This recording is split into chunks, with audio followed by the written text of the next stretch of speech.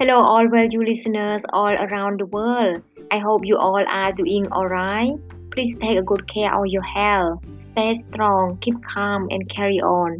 By the way, please let's welcome to Love and Spy Quotes of the Day with me, Narat, again as usually.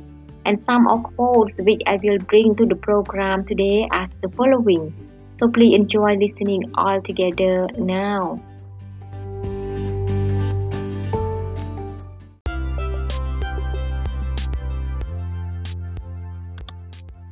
You are not being locked down, you are being opened up.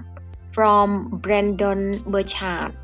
There is nothing to worry about. There will be tough times, night times, good times, and bad times. They all come in line and go. Nothing stays. From Sri Sri Ravi Shankar.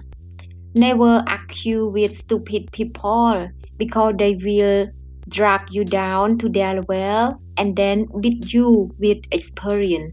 From Mark Twain. No one is useless in this world who lightens the burdens of another. From Charles Dickens. To find peace, sometimes you have to be willing to lose your connection with people, places, and things that create all the noise in your life.